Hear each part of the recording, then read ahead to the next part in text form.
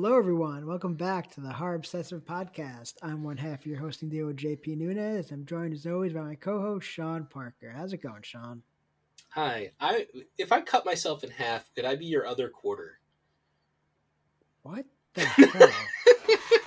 Some half joke, man. I don't know. I'm trying to be, What? I'm trying to do something. What?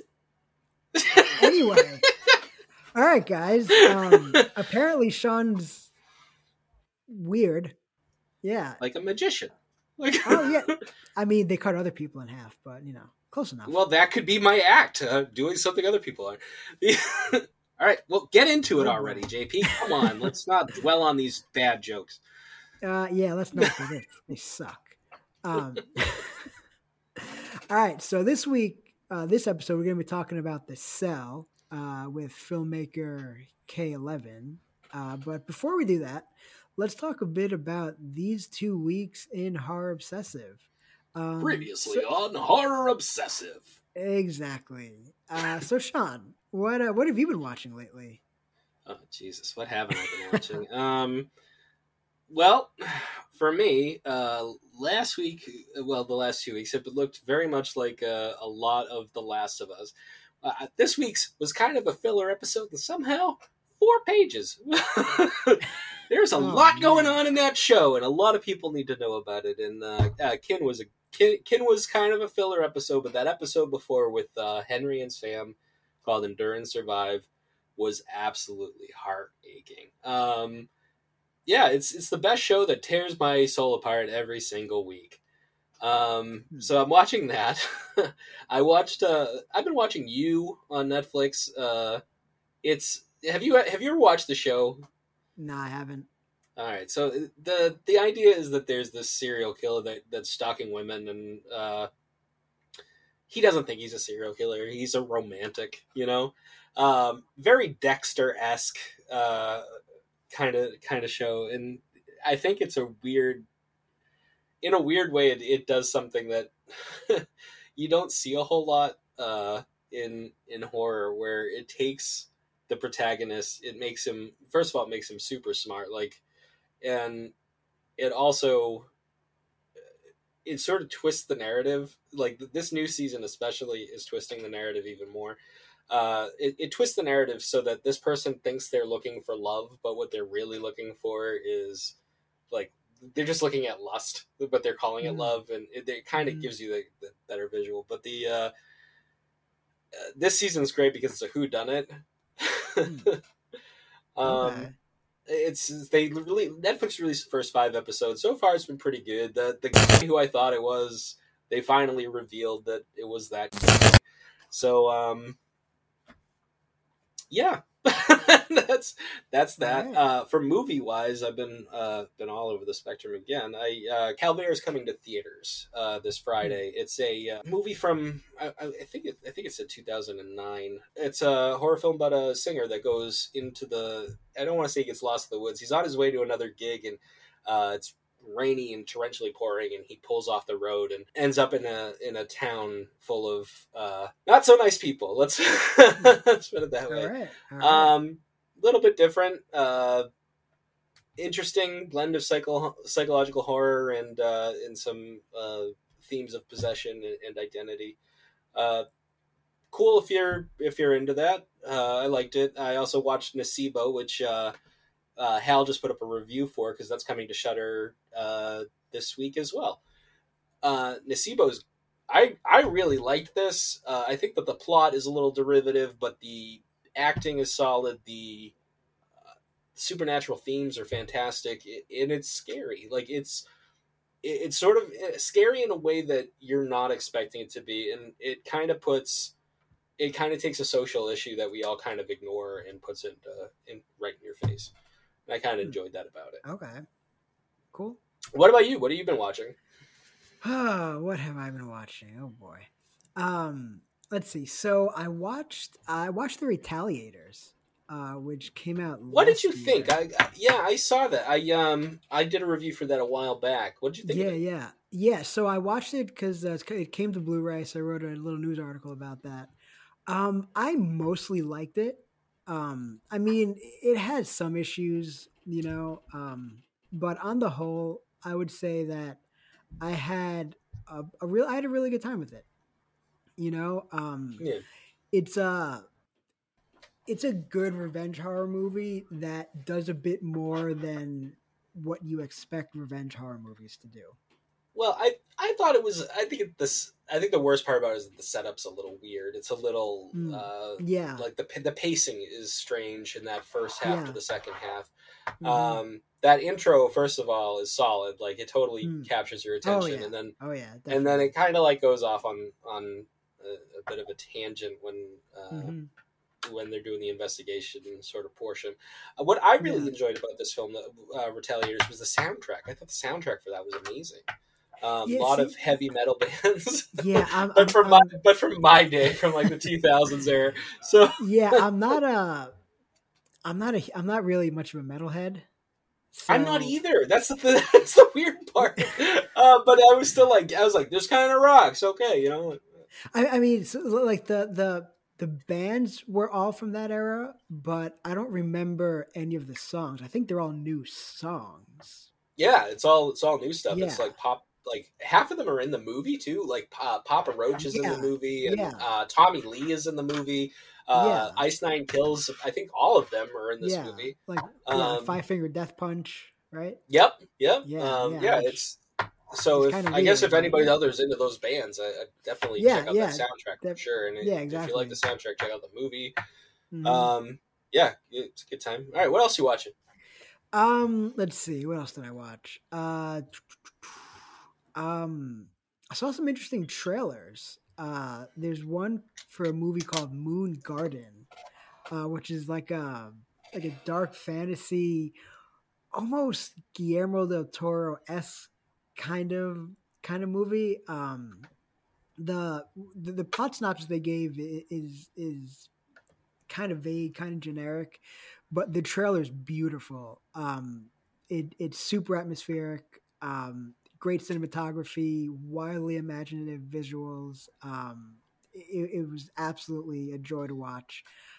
So if you like kind of the more fantasy side of horror or the more horror side of fantasy, that's definitely one to look out for.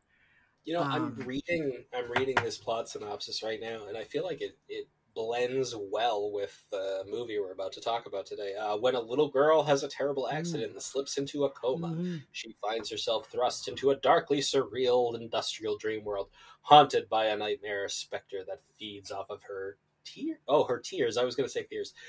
She must follow her mother's radio static voice to find her way back to consciousness. Actually, that sounds freaking fantastic. I'm all for Yeah, yeah, that. and if you watch the trailer, you will be even more for it. It's a fantastic trailer. It doesn't have a release date yet, but I can't wait to find out when it comes out and to see it. You know, Oh, it's on oscilloscope too. Yeah.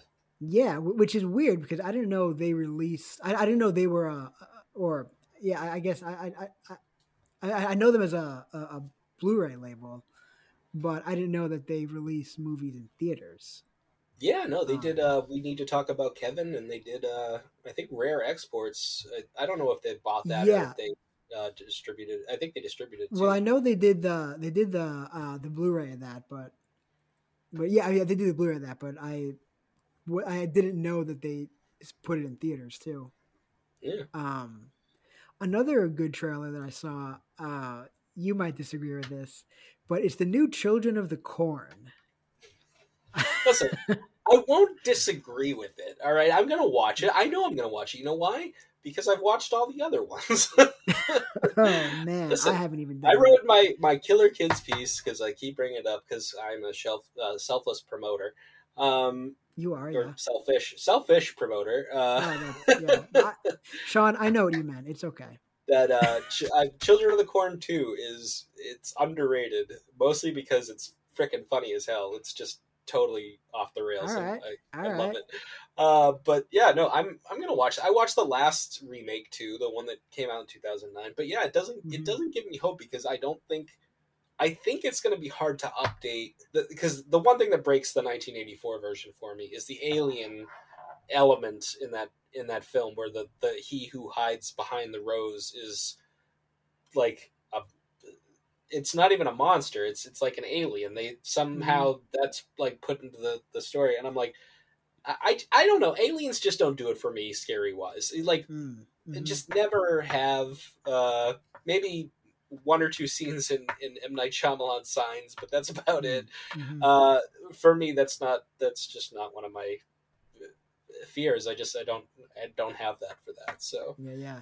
Well, I mean, they could easily make it like some sort of like demonic type of creature or something, or I mean, pretty much anything else. So yeah, I mean, no, that's what I'm hoping for. Is I think they yeah. need to change the creature, and yeah. but the other thing that I don't think that would be good for like today's age is and I go back and forth on this with a lot of films too, because I think a lot of films now are being set in like 70s 80s just to avoid the fact that people have cell phones. And I kind of get it. I think they take atmosphere out of horror a lot, you know. I don't think that there's a good way to do this in like a today's age where we're so intricately woven with technology, both, you know, the cellular, visual, anything. I just don't know how they're going to do it. Yeah. Well, I'm hoping for the best, but I'm preparing for the worst, I suppose. Yeah, I mean, yeah, like you never know how it's actually going to turn out, and yeah, you know, children, the name Children of the Corn, because of its history, doesn't really inspire much confidence. But I thought the trailer looked pretty good. Also, it's coming out from RLJE, which I mean, they you know they have their fair share of misses too, but I think they're a fairly reliable indie distributor. So I think, you know, if they're doing it, I'm more than willing to give it a chance. Like I told you before, I requested a screener for it, so I'll be reviewing it. I actually got it already, so oh, cool. Yeah. So that'll be coming out actually probably shortly after this episode posts. Well, if you tell me it's terrible, I'll know that I love it. I haven't watched it yet, so I can't tell you anything right now, but right. I'll let you know when I see it. Cool. All right, I guess we should just get into it then, huh? Yeah, we probably should. All right, so we're here with K11, filmmaker of Black Lake, which is just releasing its director's cut. We're going to talk about The Cell. Yeah. The 2000, right? Yeah, 2000. Yeah, 2000 film The Cell. So what we normally do is we normally start off with just a little plot synopsis. So Kay, would you want to just briefly go over the plot of the movie? All right. Hey guys. Hey JP. Hey Sean. Okay. Whew. So The Cell. So released in 2000, directed by Tarsem Singh. So we follow the protagonist, Catherine Dean, played by J-Lo, who is almost like a child psychiatrist. So they have this futuristic technology where she can go into the minds of patients. So she's working with a young child. And then there's this other case happening where there's a serial killer out there abducting women and eventually killing them. So he abducts a woman, and the serial killer is played by Vincent D'Onofrio, who plays Carl Starger, and he abducts a woman and then has some kind of stroke. So the FBI are basically trying to figure out what to do. They find out about this technology and this facility, and they go to Catherine Dean to be like, you know, can you enter the mind of this killer, interact with him, and find out where this victim is, where she's been placed. I think I've done a good job there. Yeah, that's basically it. Vince Vaughn is like the lead FBI agent there, so it's a really interesting cast. Yeah, you know, this was the first time I'd ever seen it. It was one of those movies that it just kind of it kind of just, you know, passed me by. I liked it. I was very surprised that Vince Vaughn was in it, though. Yeah. I was not expecting that. You know, back in those that time, Vince Vaughn really wasn't into like comedy films yet. He really hadn't done like what is it, Old School, I think, really sort of brought him over. he had done like Return to Paradise with Anne Heche, and Clay Pigeons was kind of a comedic role, but it was very dark. And Psycho. Oh, done Yeah. the remake of Psycho. I think of him and I think of him in Dodgeball, and I'm like,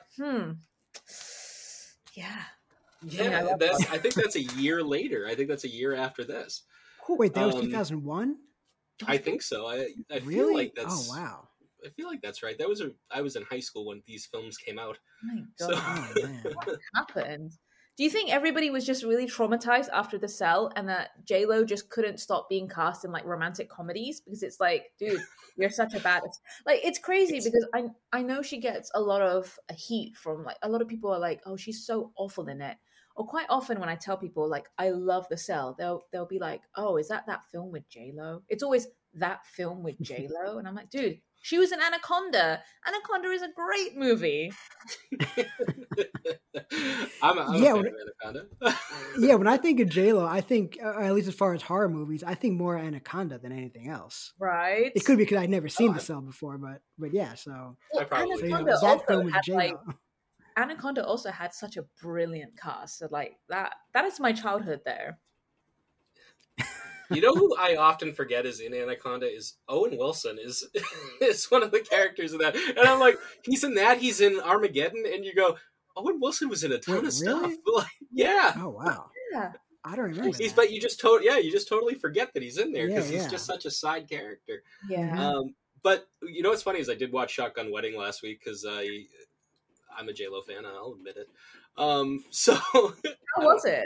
I'll watch anything. It wasn't bad. It was a quick, fun little movie. You know what I mean? Like, it was just funny and entertaining, and like, sure, are there plot holes abound? Yes, but I expected that. It's a silly movie. It's not just supposed to be entertaining, you know? I think if you liked that Sandra Bullock, Channing Tatum one, where they're going through the island, it's pretty much like on the same. I think that's what it's called. Yes, the Lost City. Right. Yeah.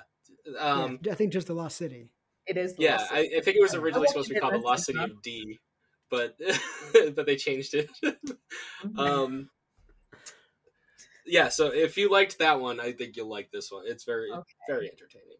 Anyway, yeah, so Vince Vaughn, Jake Weber, who was also in Dawn of the Dead, Dylan Baker, who character actor is in just about anything. Like, you throw it to the wall, he's probably been in it, or there's a 6 Degrees of Kevin Bacon sort of thing with him. There's a ton of people in this movie, and Vincent D'Onofrio, you know, every time I picture him, I see this Stature-esque character from like Law and Order or Kingpin from Daredevil, right? Mm-hmm. And I'm like, my God, the guy is ripped in this. He's like a young Sling Blade here, you know, like it's, you totally forget that, you know, and that's not that, well, it's not long for me, I guess. It was 20 years ago. Oh my gosh. Oh, 20. Wow. Yeah, 23 years ago, actually. 20 years ago. Yeah, almost 25. You're old, Sean. What happened? I still wonder what happened all the time. Yeah, so I want to start at the beginning with this one too, because right from the start of this movie, like where J-Lo's character Catherine enters the mind of the child there, Edward. We see a weird parallel going on between what is happening in Edward's mind and then what is happening out in the desert with Carl. Mm-hmm. And I think it's really weird. Like, I never noticed this before, but like, it's a desert scene, right? And then when she gets to vegetation, she leaves the horse. Yeah. She's wearing all white. She goes and she meets him. And she wants him to come onto water with him. Mm-hmm. Yeah. She wakes up in that sort of Michael Crichton coma situation, and the table rises to meet her. And then when we get to Carl, it's sort of the same thing. He's traveling across the desert into vegetation. He's got a white dog. He leaves his horse, which is a car, at the vegetation, goes inside. The woman is in water. And then there's the table and the suspension. And you go, this is so, like, I was like, this is really well set up. Like, it's been, for me, it's been 23 years, and I was like, holy shit, this is together. That's a great respect to have, because it really is. It's an inversion, isn't it? Yeah. Wow. Yeah. My gosh. No, this film is really just. Like, I hear people talking about it now. Like, I'll go to film festivals and people be like, "Oh, I love The Cell," and I thought, well, I thought I was the only one. Like, for the longest time, like I watched it in 2001, and I was always the only person who'd ever heard about this film. So now when I hear people talking about it, it's kind of surreal. It's really surreal, because I feel like I've journeyed with this film so much. And when I started making short films in 2007, I knew it was impacting those.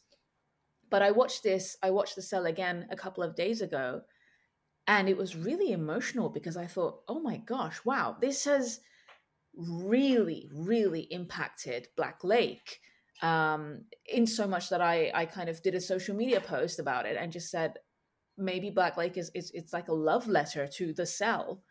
I mean, there were some obvious kind of homages that I paid, but there was just so much other stuff that just kind of seeped its way in. Yeah, no, I read the post. I definitely agreed, because, and what's funny is I hadn't seen it yet. I hadn't rewatched The Cell yet, and I hadn't watched the director's cut. I watched them both yesterday, and I had seen the social media post that you put up, and I was like, okay, so now I know, I kind of have an idea to look out for it more. But I mean, I think water's a big deal in The Cell. Like, there's a lot of stuff with water in the film. And what's funny is I had a whole bunch of stuff written down, and then in the second half, they just go for it and they tell you, yes, water's a big deal. Right. Yeah. And I'm like, oh, I thought I was getting this. But yeah, also fantastic planet sequence. Obvious, that's pretty obvious, between the two. Yeah, absolutely. I think that was well, it's so strange, because when I wanted to pay homage. I like to pay homage. I don't ever want anybody to be like, oh, Kay's copied this. No, I explicitly pay homage. In the end credits of Black Lake, I actually say a thank you to Tarsem Singh. So I remember when I was filming Black Lake, and I thought, well, I don't want to replicate any scenes from The Cell. That would be difficult and weird. So I'm just going to get licensing permission for René Laloux's Le Planète Sauvage, which is Fantastic Planet, and I'll just pop that in my movie, because that's what J-Lo is watching too. And it was strange, because when I used the clip that I chose, it also mirrored what was happening in Black Lake with the hair and everything and the duality. So it was really strange. But then when I revisited The Cell a couple of days ago, I realized it wasn't just that clip. There was a lot of other stuff that was just kind of echoed, I think stylistically perhaps. So yeah, it was very joyous. For sure. Yeah, no, and we're gonna get into that too, but we're gonna keep. I think we should keep going with The Cell for now, but we'll get into because I've definitely got some things to ask you. So I think artwork is a huge factor for Tarsem Singh in this as well. And yes, I've got some notes here as well. Yeah. The thing that I always remember about this film, I think it's the same for a lot of other people, especially if they're not familiar with art. I'm not great with art. I've seen some stuff. I like the stuff I've seen. Let's put it that way. I made some. But I'm simple, I suppose, in that measure. But we get to it, and the horse scene always gets me, and I'm like, because it's shocking. It's shocking as hell, and you just like, right. Reviled everything at the fact that this is happening. To one extent, I remember watching who did Eyes Without a Face? The French movie. Yeah, he has a short film.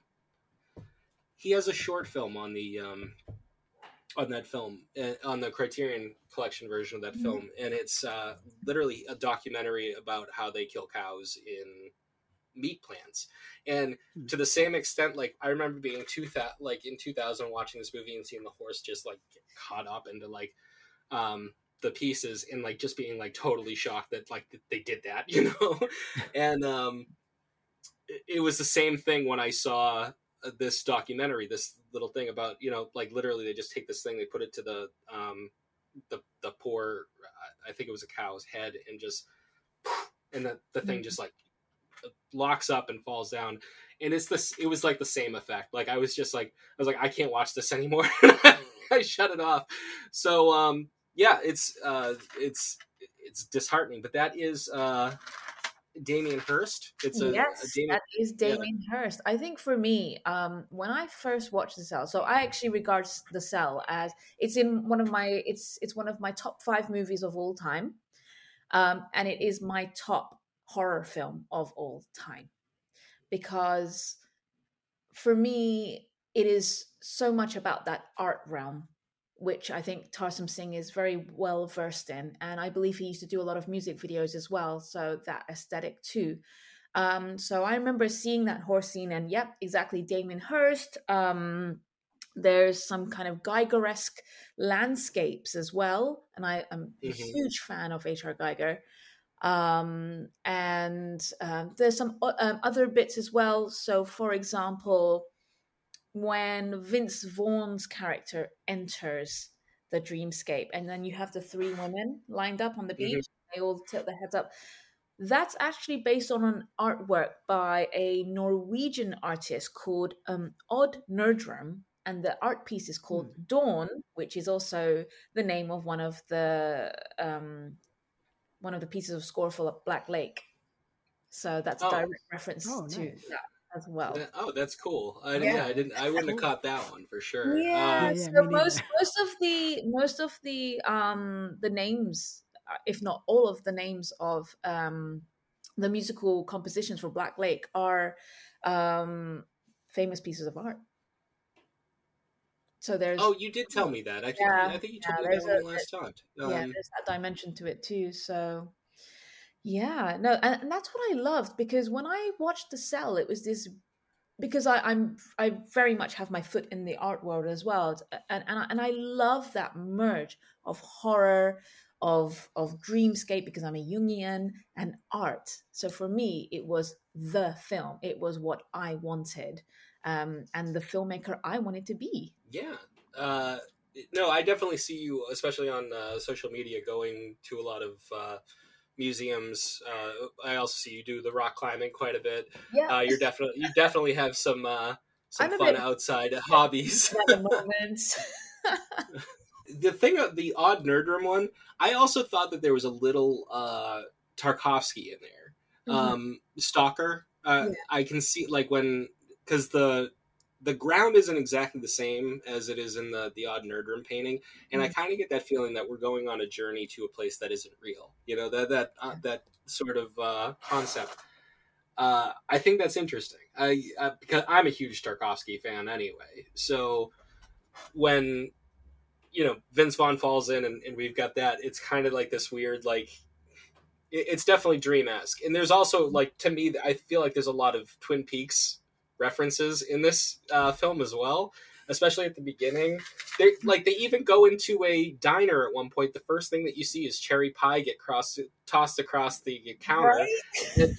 And I'm like, this is pretty obvious. Even the bleached look and the woman wrapped in plastic, it's all there. And it is. So it certainly is. I'm like, you're really driving home the David Lynch stuff, but maybe it's just a love letter to me, the future me. Pretty much, yeah. Well, I think what makes me a little bit sad now is because, like, I love Tarsem Singh's work. The Fall. I also am quite fond of Mirror Mirror. That was a really fun movie, and I'm actually just really sad because when the costume designer Eiko Ishioka passed, I feel like it's really impacted his work, like really, because that was such a trump card. That particular costume designer who also did the costumes for Bram Stoker's Dracula. I was just reading about her. Like after I watched the movie, I went on. I was looking at the awards that it won. it was even, I think it won an Academy Award or was nominated for Academy Nominated. Award. Yeah, No, Best Makeup. Sorry. It was Best Makeup, but I ended up seeing Ishioka's name and looking her up, and I was like, well, this makes sense because all of those costumes pop. Like they are phenomenal. Yeah, definitely. Yeah, they really make a statement, and I felt like once she passed, Tarsem Singh made a film with Ryan Reynolds.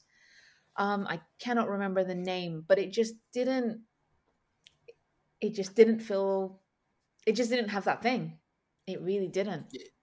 Yeah. I just felt like that was just such a huge loss. So, and that's something I really envied about, like the films. What were the costumes? That attention to detail. I agree. I remember. See, I think The Cell and The Fall fall under a very similar spectrum, where it's dreamlike. It's also, I have it written down. It's almost the inversion of The Cell, because The Cell, you're going into the mind, and in The Fall, he's telling a story that's coming out of his mind.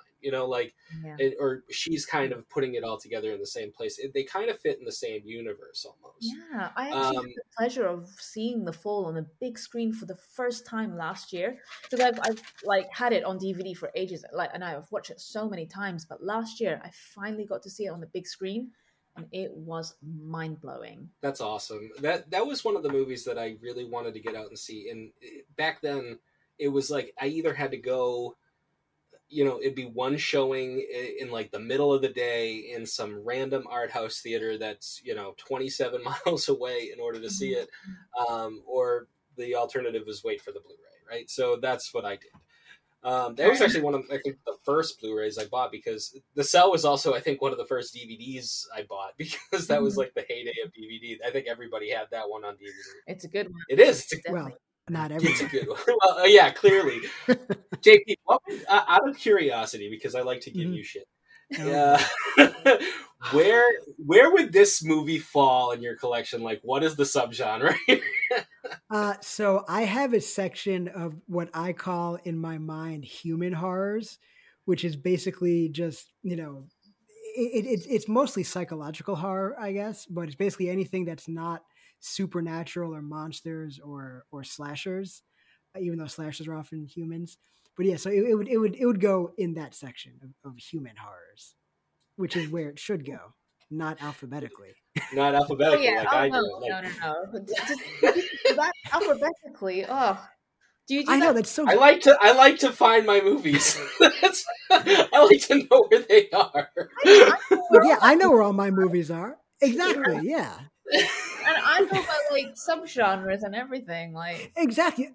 That's how it's supposed to be. You organize it by genre, then by subgenre, then within the subgenre by franchise. Take a little memory photo, and there you go. Yeah, it's very simple, Sean. Come on. Exactly. I feel like a Philistine. Hi, Sam. You are Sean. On me. You are a Philistine. Okay. Well, I think did we talk about Lady Gaga last time we spoke, Sean? We did. I think you said that she was a huge influence to Black Lady. Because I think at the time you asked me what I was listening to, and I said, "Oh, I'm listening to Lady Gaga's new album, Chromatica." Well, here's something to tie into this conversation, because her video for 911 is directed by Tarsem Singh. Did you know that? Oh, nice. I did not know that. Yeah. I knew he was big in music videos, especially a while ago. I didn't know that he was still doing them. I think it's like perfect collaboration, like ultimate collaboration. Yeah, no, I would agree. I think that's probably a really good team up. Yeah, but so if you check out the video for that, sorry, Sean, if you check out the video for that, you will definitely see a lot of like The Cell and kind of other things. I think another film that was hugely influential in the 911 video was The Color of Pomegranates, which is I never heard of that one. I think I know that. It's super art house. I cannot remember who directed it, but it's really famous. So that was a huge influence. But yeah, it was just magnificent to see two artists that I absolutely adore working together. As soon as I saw the video, I was like, "This is Tarsem Singh." Are you looking up The Color of Pomegranate? I was looking. Yeah. It's directed by Sergei Parajanov. I don't know who that is. Apparently, it's also a biography of Sayat Nova. That's what it's saying. It's definitely an interesting watch, but I don't think I'd ever watch it again. It was like, okay, this is really interesting, very beautiful to look at, but yeah. Oh yeah, no, there's a couple of those in my collection for sure. One that just has weird space in my mind and will always have a weird space in my mind, and I hope I never have to watch it again for anything, is Antichrist by Lars von Trier. I still need to watch it. I only recently watched Melancholia, so Melancholia is a different beast. Like I really love Melancholia, but Antichrist is so like when you get to that ending, you're just like, first of all, it's 3 hours and it's gorgeous. Like it's absolutely gorgeous. But long, really? It is, yeah, it's 3 hours. And when you get to the end of it, you're just like, oh my God. Like I remember, so quick story, because this is pretty funny. I watched it. I said to my brother, I go, I don't know whether I loved that or hated it. And it takes up this weird space because it's a little misogynistic, and it's a little like there's a lot of stuff going on in that movie. I mean, it's Lars von Trier, so yeah. So like you also get into a place where like you think about his headspace, because he had, I think he and his wife had split up, and there's this he tried to kill himself, I think, at that point. And so there's all of this, and it's like baked in. That's why Melancholia is like that too. Melancholia is definitely a, I tried to kill myself movie. Mm-hmm. So Antichrist just goes into like the worst territory, like just like every vile thought that you have like in the moment like comes forth at the end of that film. So yeah, good, so look forward to that. At the same time, so I told my brother this. I'm like, I don't know if I liked it or hated it, and I kind of just left it at that. I didn't tell him any of this other stuff. Yeah, he's on his second date with somebody, and they're like, "Hey, want to watch a movie?" They put this thing on. They're still together. I don't know. I don't know must be true love. Must be. Yeah, wow. I know someone who went on a first date, and they got shown Old Boy, the original Korean version, and that was it. That was it for them. Not surprised. Wow. Yeah, that's not that you got to be at least.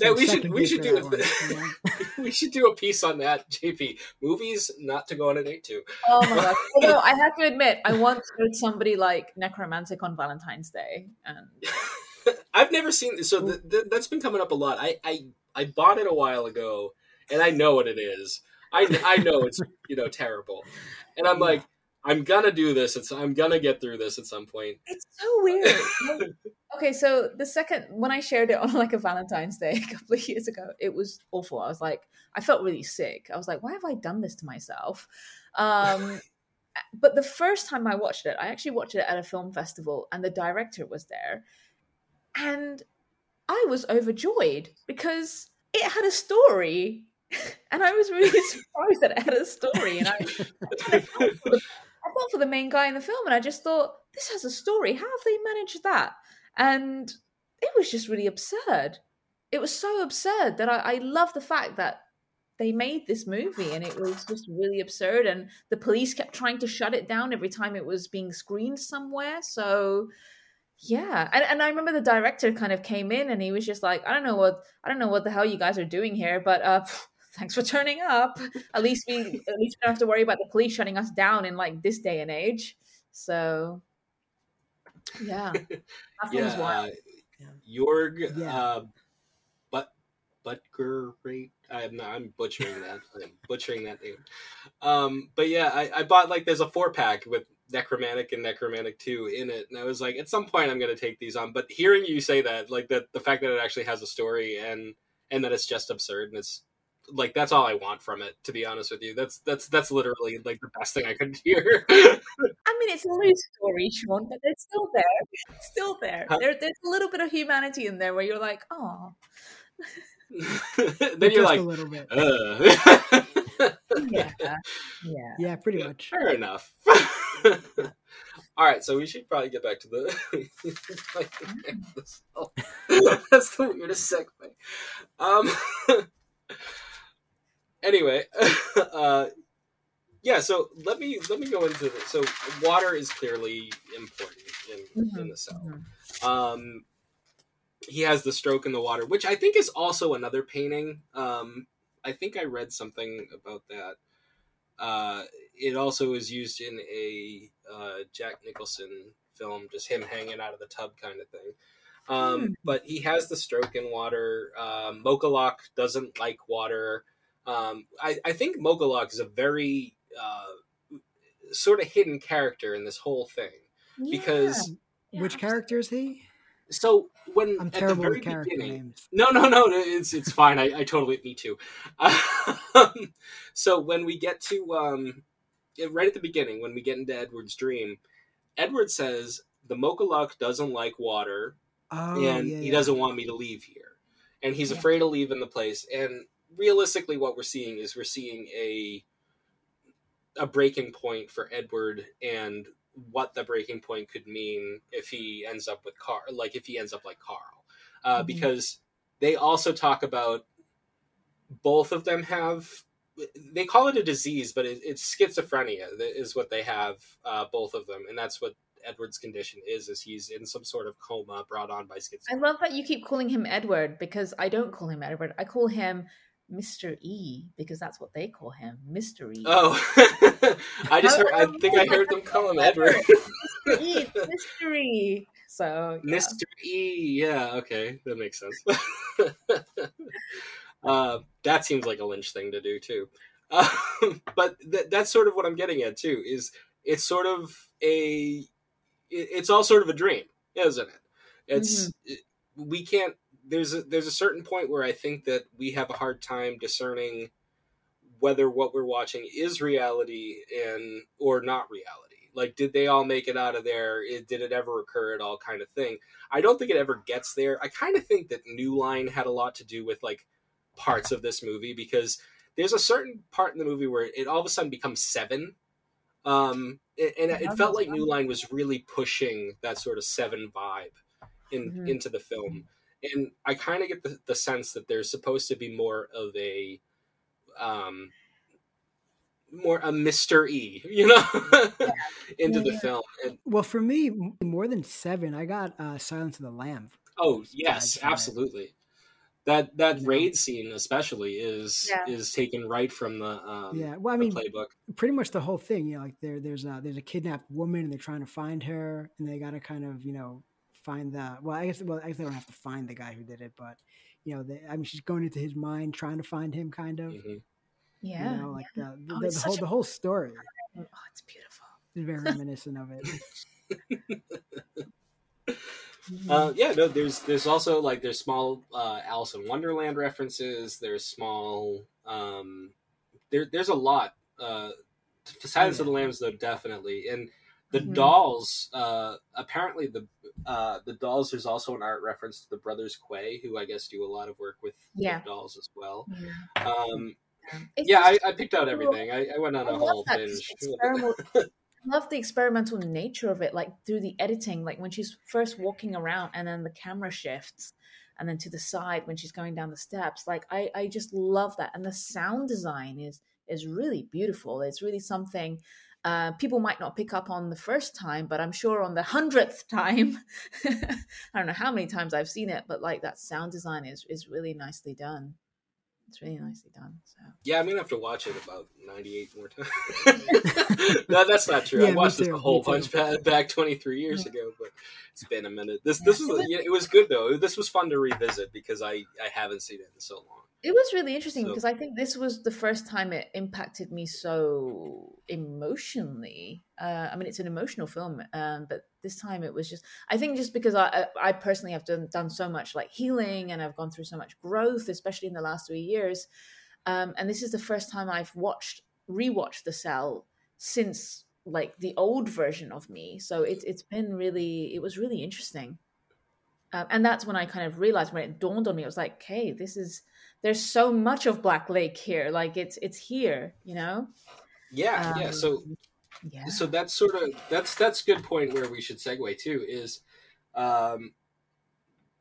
like water is so important in that movie. In Black Lake, it's a super important factor too. It's well, for me, it's always been connected to the feminine psyche. You know, water has always been linked to the feminine, and I love how it's like that double-edged sword almost. It's a destructive force, and it gives life, just like in The Cell, where you could be baptized in water, but you could also drown someone in water. You know, death Yeah. and birth. Mm-hmm. So, Yeah. for me, using the element of water was just the obvious choice when it came to making a film about women. So. Yeah, I mean that makes sense. I think when I saw the original one, first of all, we should talk about that too. Is when I saw the original version of Black Lake, I said, "You've invented a new kind of horror film. It's elemental horror." Mm-hmm. The new Black Lake, which is very new, I was surprised at how new it was. It's almost a completely different film. Yes.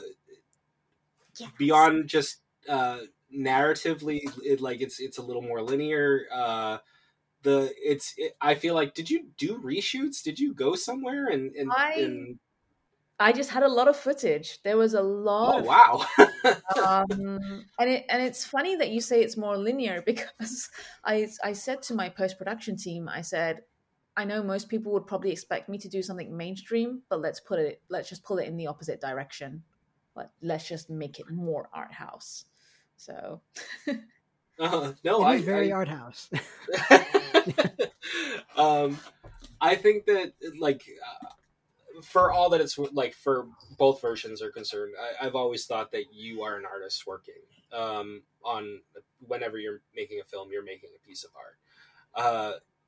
This is no different. For me though, like when I watched the original one, I was like, this is a little abstract, but I'm really in this one. I felt like there was a little bit more like going back and forth. Like even the beginning of the new Black Lake is very. I don't want to give too much away, so I'll just sort of cut it. There's parts where it sort of does the Exorcist thing, where like you're seeing like the Pakistan side, and it's almost like that, like Father Merrick in, doing his thing. And I mean, it does have that sort of Exorcist element where she gets the scarf and Reagan gets the necklace.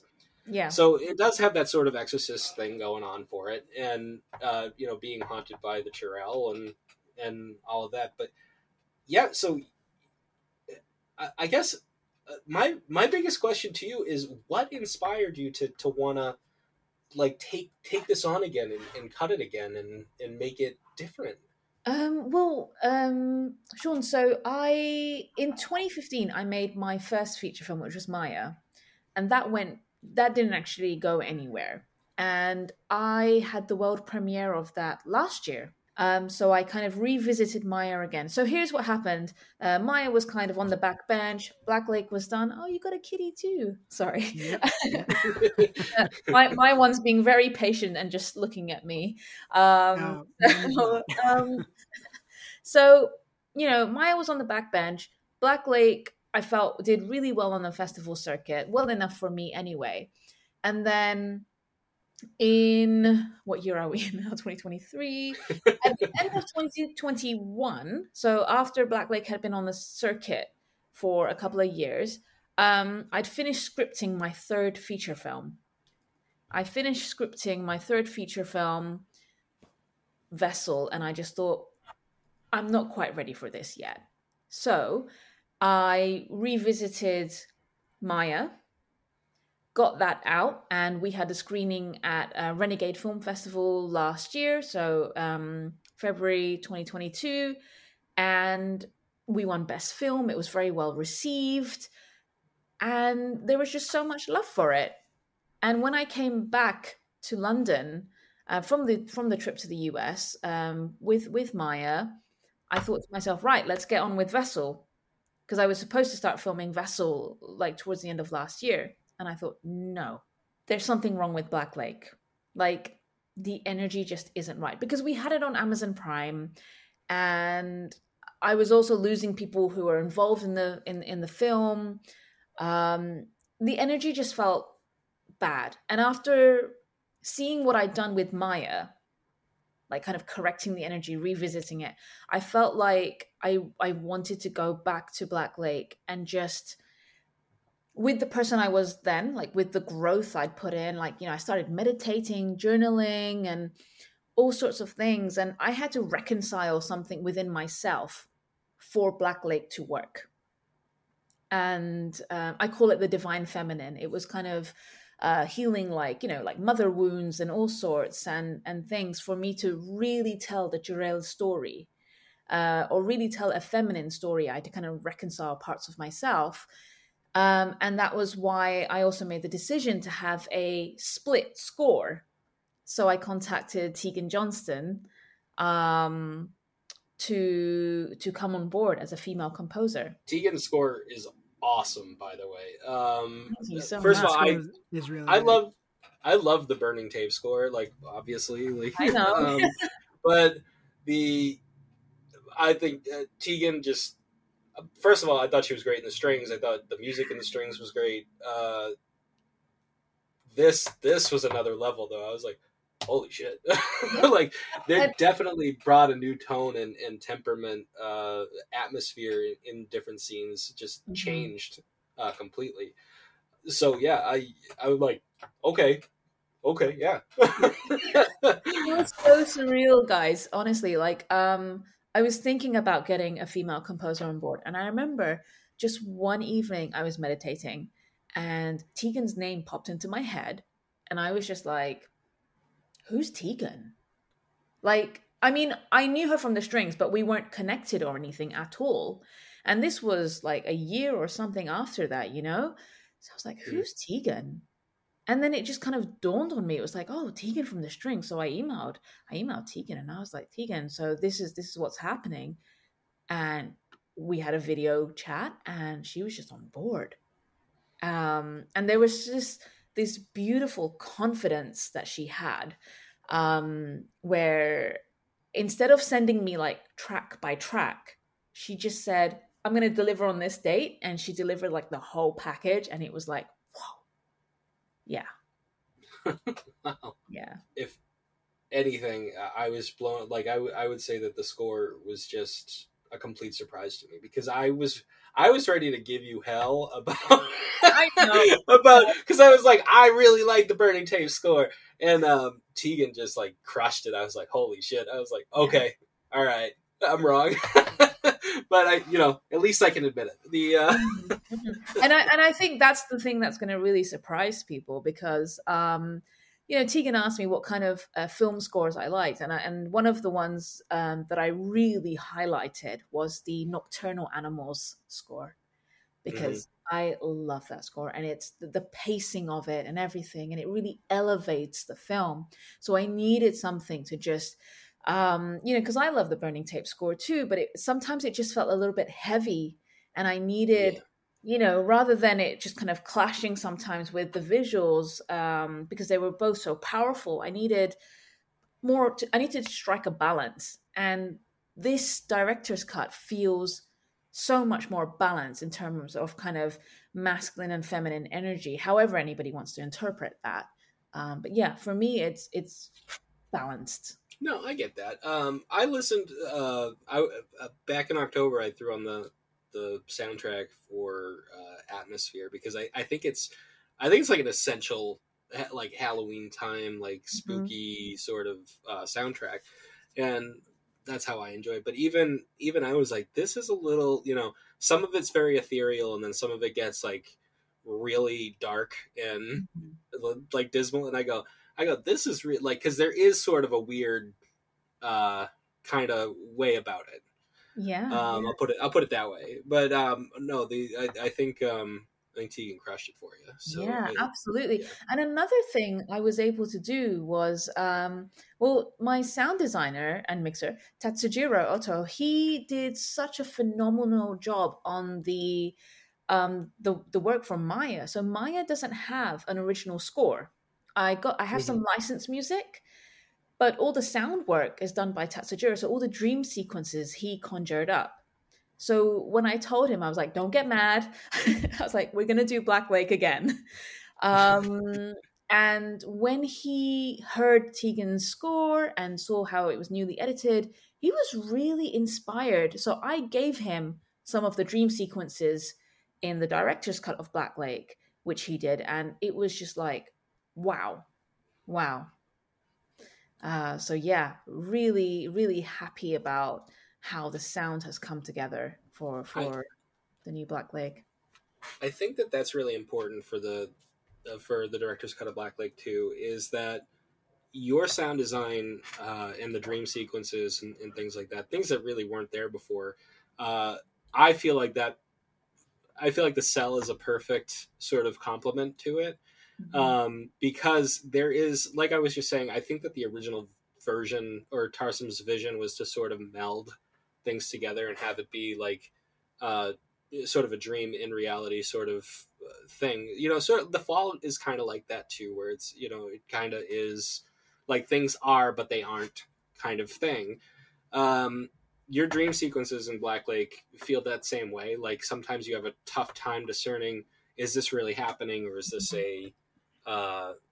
is this a dream sequence? So yeah, I kind of get that with the sound design, especially the beginning of it is so silent, and then by the end, like the end of it, you're screaming your head off, right? So yes, so like it is. It's I dig that. I really enjoyed that. Thanks. You okay there, JP? Yeah, sorry, I kind of taken over on you this week, JP. That's, what? Go for it. Hopefully you're just still shocked about The Cell and like, how did I miss this brilliant movie? Yeah, it was just so awesome, I'm still basking in the glow of it, If you had one, I will say one thing about The Cell. I have one scene in the movie where I just go, why is this here? What scene? It's so freaking cliche. J-Lo in her underwear smoking joints to reggae music. I'm like, what in the hell is this scene and why is it here? Well, to be honest, I can see why you say that, but it's like literally the only time we get to see her relax. I'm not talking about the scene as I'm talking about the scene as it is. Like, like we could have that scene and not have it be so cliche. Like the reggae music, first of all. Like what are we doing? What are we doing? Do you have something against reggae music, Sean? No, I'm just saying. Like, listen. If I'm getting stoned, listen to records, which does happen on occasion. It's everything. I'm not just listening to reggae music.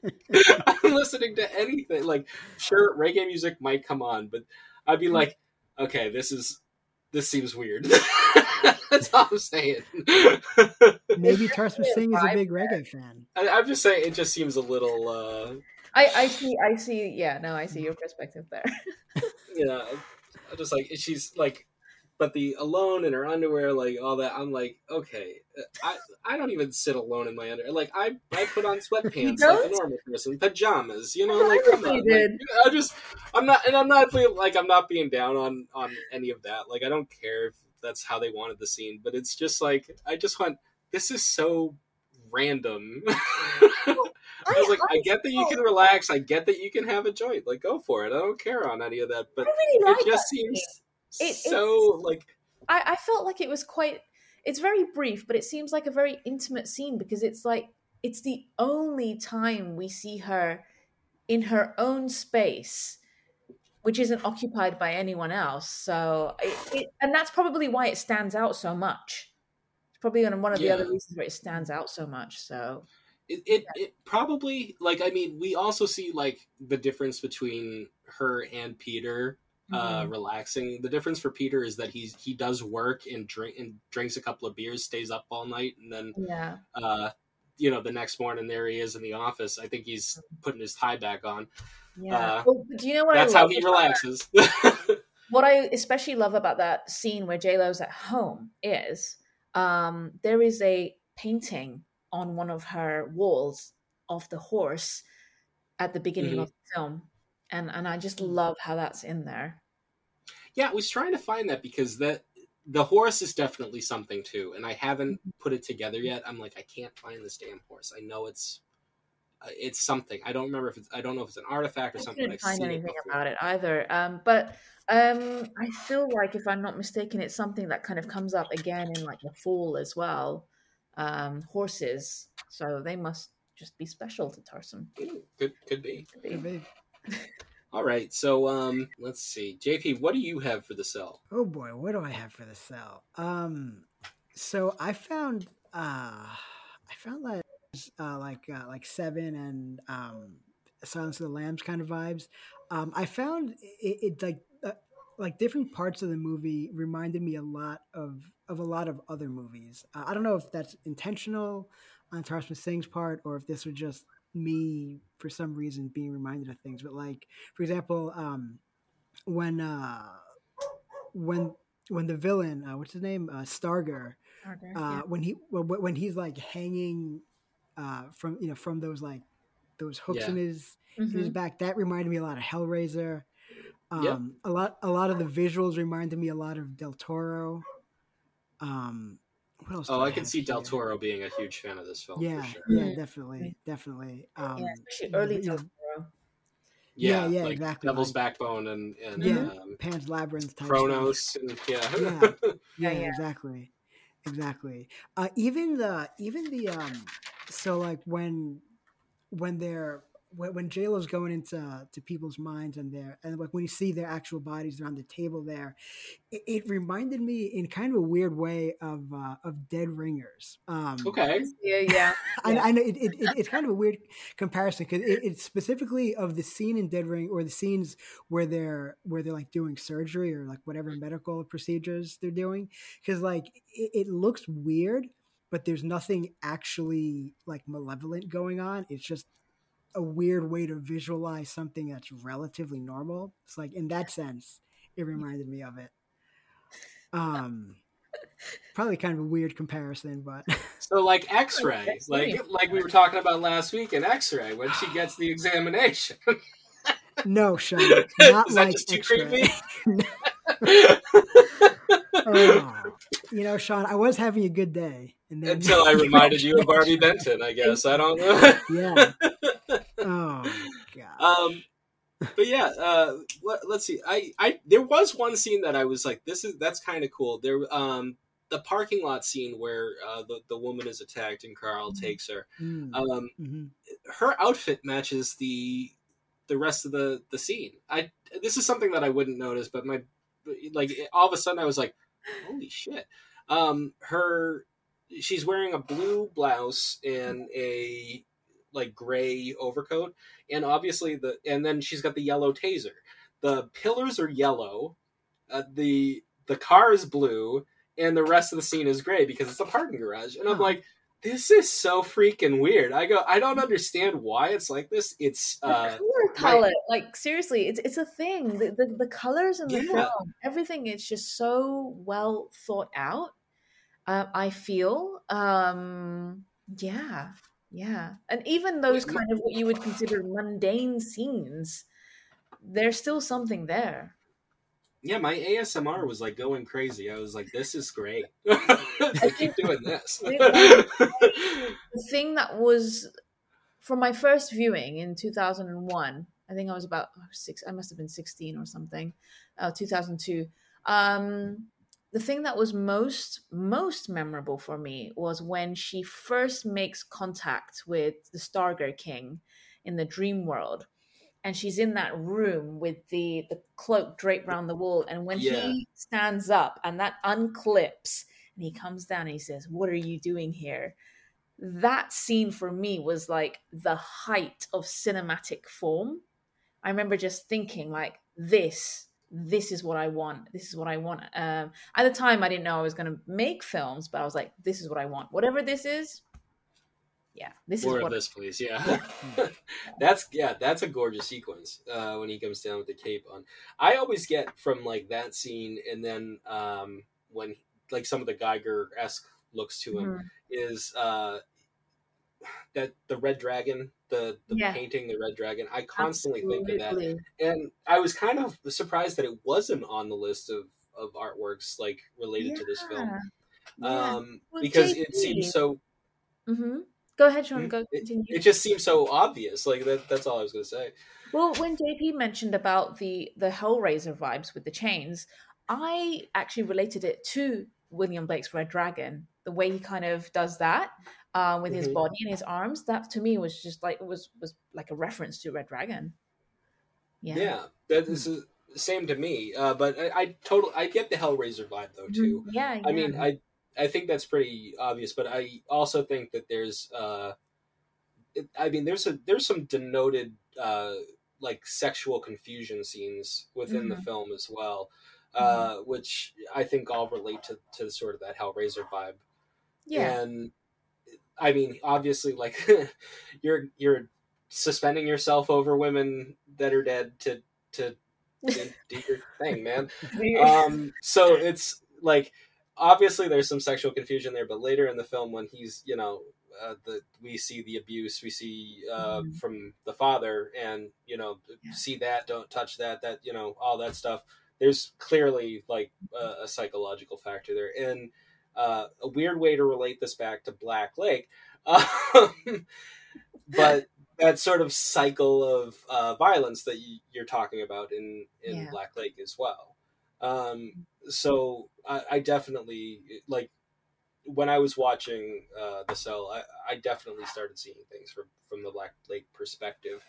Mhm. So I I get it. I definitely see where this influenced you, and even the red, the scarf, the just the way that things pop in your film, Yeah. very similar. Yeah. I think there was just this like this whole month has been so fascinating for me because I recently went to an exhibition at the Design Museum here in London. It was called it was an exhibition on surrealism, and it was about objects of desire. So a lot of Dali, Man Ray, some Bjork.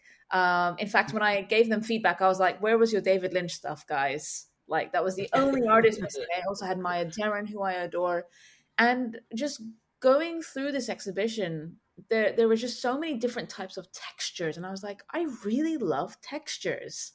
And I feel like in The Cell they really explore that as well. And that's what I wanted to do with Black Lake, is to give people an experience that kind of transcended just that screen, where you would want to touch things and eat things like cereal or just or rice. But yeah, I just wanted to give people just multiple dimensions. I wanted to make it a real sensory thing. So So this is a good way to enter into everything the people coming to Black Lake in Atlanta can look forward to, mhm. like the pie bar. Pie bar, yeah. Oh, that's So Serafino's you're plant. giving people the textures that you want I know, I know. So in your film premiere.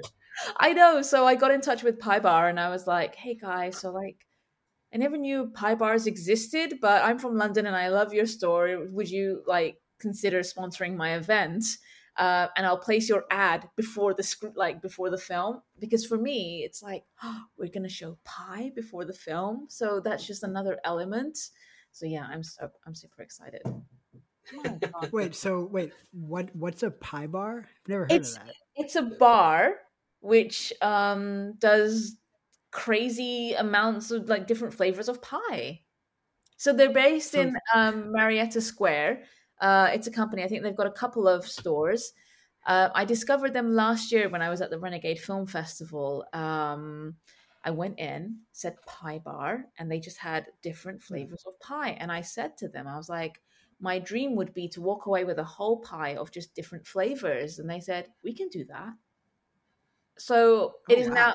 I am now the bringer of pies, so it's the expectation from me now at Renegade Film Festival to be the pie bringer. And also, That's I'm awesome. obsessed with pie because of Twin Peaks. And in the pandemic, I did that crazy thing of learning how to make my own cherry pie. I actually have a Twin Peaks cookbook. So, yeah, All right. that is me. Very cool. Yeah. Cool. All right. So I think we need to wrap up because we have done a full hour. That's that's amazing. But okay, please. First of all, thank you for doing this. Thanks. And Thank for you. being here. Thank This you guys. was awesome. Nice to meet you too, JP. Yep, likewise. And I just want to give you a couple minutes to promote your stuff. Like, tell everybody where they can find you. Tell them, what you're doing. Tell them where they can see Black Lake Director's Cut. And Absolutely. And so Thank you. So you can follow me on Instagram's probably the best place. So at Bad Wolf Films on Instagram, same on Facebook and Twitter. Twitter is a scary place, but sometimes I appear on it. Also via website, www.badwolffilms.co.uk. Join the mailing list. Sometimes you get to know things before everybody else. And we'll be screening the world premiere of what I call BLDC, so Black Lake Director's Cut, at the iconic Plaza Theatre in Atlanta on the 5th of March. Tickets are very limited, so if you are in the Atlanta area or fancy traveling down or up or around, you can buy tickets again through the website. So Maya is still on the festival circuit. We've still got a couple more spots that we're waiting to hear back from. I'll be able to talk more about that in hopefully a week. But yeah, with Black Lake, with the director's cut of Black Lake, I'm a bit sensitive and cautious with it because it's kind of done a festival circuit run with the original. But I might be submitting it to a handful of festivals that I think would be a good match for it. So yeah, just really excited to continue the journey this year with both Black Lake Director's Cut and Maya. And this year, November, I should be away filming Vessel, my third feature film. That's that. Vessel! Nice. All right. So thank you again, Kay, for being with us. And as always, you guys can find everything horror obsessive. Next week, JP and I will be talking Scream 5 right before the Scream 6 premiere. And that's what you got to look forward to, right, JP? Yeah, it should be fun, I hope. It will be fun. It will be. All right. See you. All right. Well, talk to you all in 2 weeks, huh? All right. Take it easy, guys. Thanks everybody for listening.